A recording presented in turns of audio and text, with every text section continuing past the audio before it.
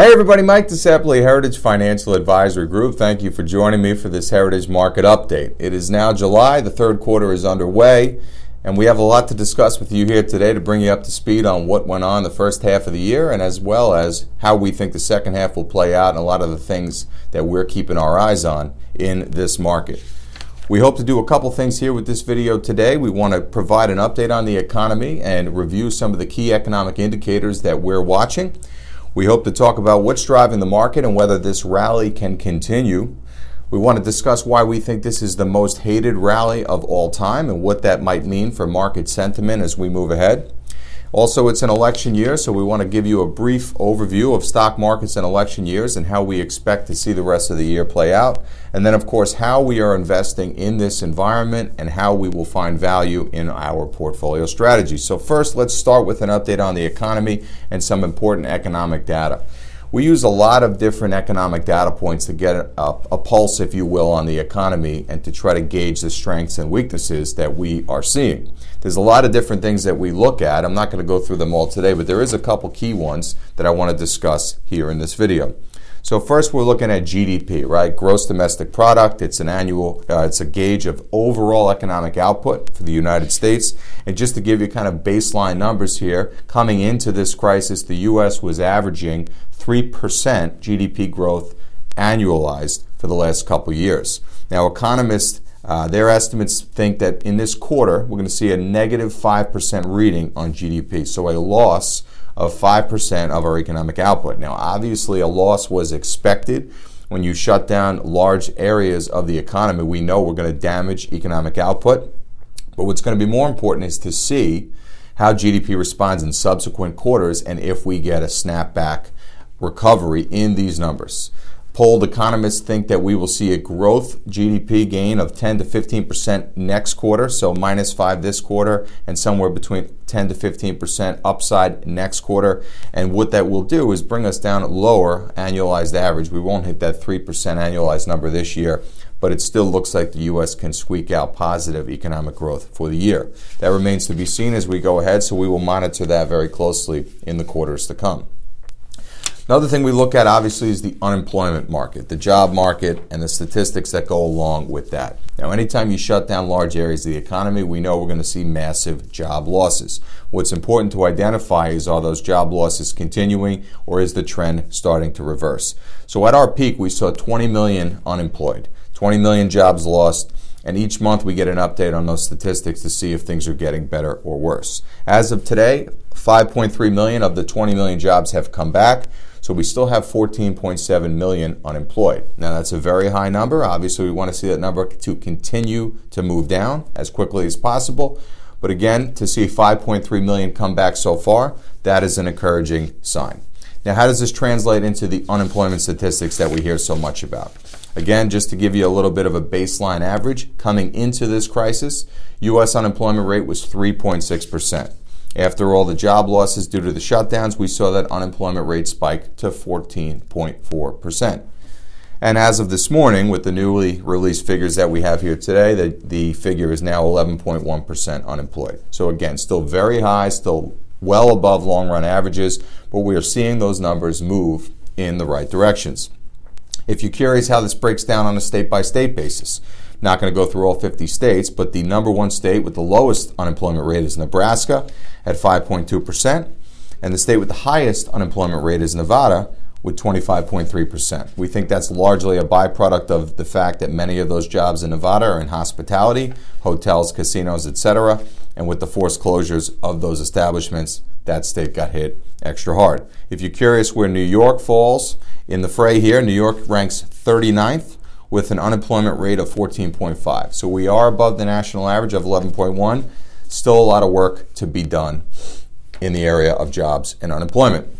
Now, you've heard us say for a long time that we believe that this is a consumer-driven economy. Discretionary spending by consumers is one of the most important factors that we use to determine whether people are expanding or shrinking in terms of household spending.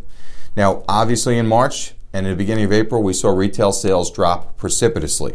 People weren't out, they weren't spending as much money, they were holding on to their money. But we've seen a very encouraging trend established here over the last couple months. After a 17% drop in retail sales during the beginning of the pandemic, we saw retail sales jump 18.2% in May, which was the largest increase ever recorded. And as of this morning, we got updated statistics for June. Retail sales jumped higher, another 7.5%. So when you look at the net gain and loss scenario here, retail sales now are actually at a level higher than they were coming into the pandemic. So that is an encouraging sign.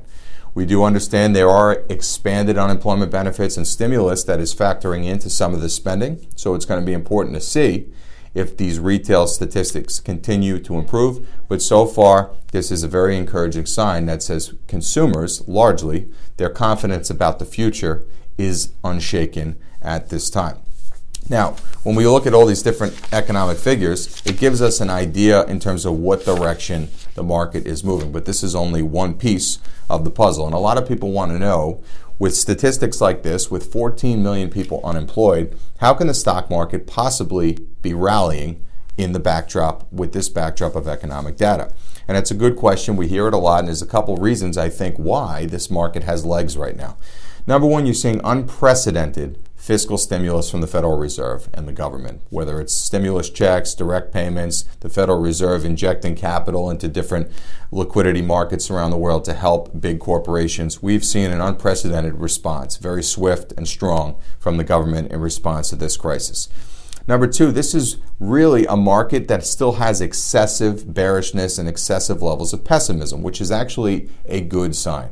Okay, we tend to look at certain things like that as contrarian indicators. When everybody feels good about the market is probably vulnerable. And when most people are bearish and feel negative about the market, there is actually potential to surprise to the upside. So that is something that we think is going on right now. Now, the economic data that we have in front of us here, we can't argue this is good data, but it's our position that the market doesn't care or deal in terms of good or bad. It is concerned more with better or worse. So again, nobody would look at 14 million unemployed and say that is a good figure, but currently it is better than where we estimated we would be at this point.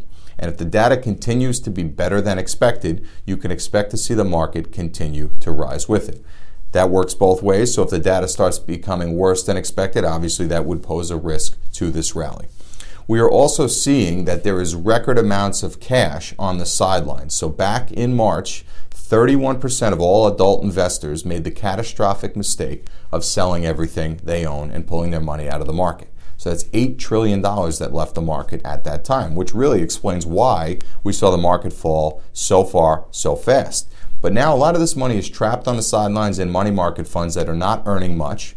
And if people want any real return on their money, this money is going to have to make its way back into the market. So this is one big reason, actually 5 trillion reasons, why we think the market has a good backdrop and potentially a sustainable rally, is that there's $5 trillion trapped outside the market that's going to have to make its way back in at some point if people want to continue to earn on their money. And again, nobody wants to hear about the party they're not invited to. That's why a lot of these investors have questioned this rally. They've said it's unsustainable. They just largely hate this rally because the investing public, 1/3, got off the elevator at the wrong stop at the bottom. And large institutions have also missed big parts of this rally. These are the hedge funds and large banks that are constantly publicly commenting about how the rally is unsustainable. But if you check books and records on what their firm is doing, it's because they are trailing this rally and they are woefully underinvested. So we think that that is something that is an underlying catalyst to the market that not many people are essentially paying much attention to. That's why we think this rally is so hated. Now, stock markets and election years. This is an election year, and there's really no clear-cut answer to how markets perform in election years. It really doesn't matter much who's in the White House, whether it's a Republican or a Democrat, whether they're running for first term, second term, re-election, etc. We generally tend to see the same performance in all those different environments. But one thing you can expect to see is increased levels of volatility in the market, which is these big moves in the market. You're probably quite used to it after what we just went through in the second quarter with the pandemic. So again, probably more of that as we move forward in the year. What we also expect is that you will see Congress do nothing constructive between now and the election. Neither side wants to agree on anything with an election coming down the pipe. Obviously, Democrats hope that they'll take the White House and they'll work on their agenda after November 5th. Republicans feel if they get a re-election, they'll have a firmer support base to put through new legislation. So we don't expect any legislation going through between now and the election. And quite honestly, that's a good thing. If Congress is not working together, that means they can't do any harm. Generally, everything they put their hands on, they break. So right now, we think gridlock in Washington, D.C. is not a terrible thing for the markets because that means the status quo of what we have policy-wise will continue. So how are we investing in this market? How have we found value so far in the pandemic? And how will we continue to do so moving forward? You've heard us say for many years, and we continue to believe to be the case, that technology is the leader of this market. These are the companies that are high-quality companies with deep pockets, and their businesses are sustainable regardless of market environment. We think that's something that's very important, that this pandemic has created a big divergence between winners and losers in the market. So good companies that have financially been responsible and have good trends with staying business power have continued to expand during the course of this pandemic. Many of those companies are trading higher than they were before the pandemic came around. And we've seen some of the more economically sensitive companies, things that we don't own like airlines and hotels, have really had a tough time during this pandemic because their businesses are directly impacted by lockdown policies. We continue to believe there are undeniable trends in this market in technology and healthcare. Healthcare goes without saying when you look at the demographics of our aging population and all the healthcare services that will be needed for baby boomers and the likes over the next 20, 25 years is astronomical. And again, when you look at technology, these are companies with great core businesses that we have found they can continue to thrive and grow even in a pandemic environment due to their digital presence and the way that business is done differently with a lot of these technology companies. So we continue to believe that this is the way forward. This has worked well for us so far. We have been rewarded by being heavily invested in technology up to this point. But again, there's still time on the clock. We still have a lot of work to do this year. We're halfway home, and we will continue to work tirelessly to identify the good investment opportunities for our strategy to make sure we get the most out of this market. You know, we really appreciate the support that we've gotten from our clients during this time. We know this has been a very difficult time for people in their personal lives, in their work lives, with everything going on. And we appreciate the commitment that our clients had with us, sticking with us and allowing us to guide you through this crisis. We will continue to work as hard as possible to make sure that we get through this on the other side together. Again, we're happy with the progress so far, but there's still time on the clock. There's still work to be done. So if you have any questions, we encourage, please give me a call, send us an email. We'd love to see you again. We are allowed to have people in the office now based on the phased reopening. But if you're someone that's not comfortable coming in, we have other options available to us with Zoom video conferencing and the like. So reach out to us. We'll set something up. Always happy to talk to you about the things that matter with your money. Thank you so much for tuning in, and we will see you next time.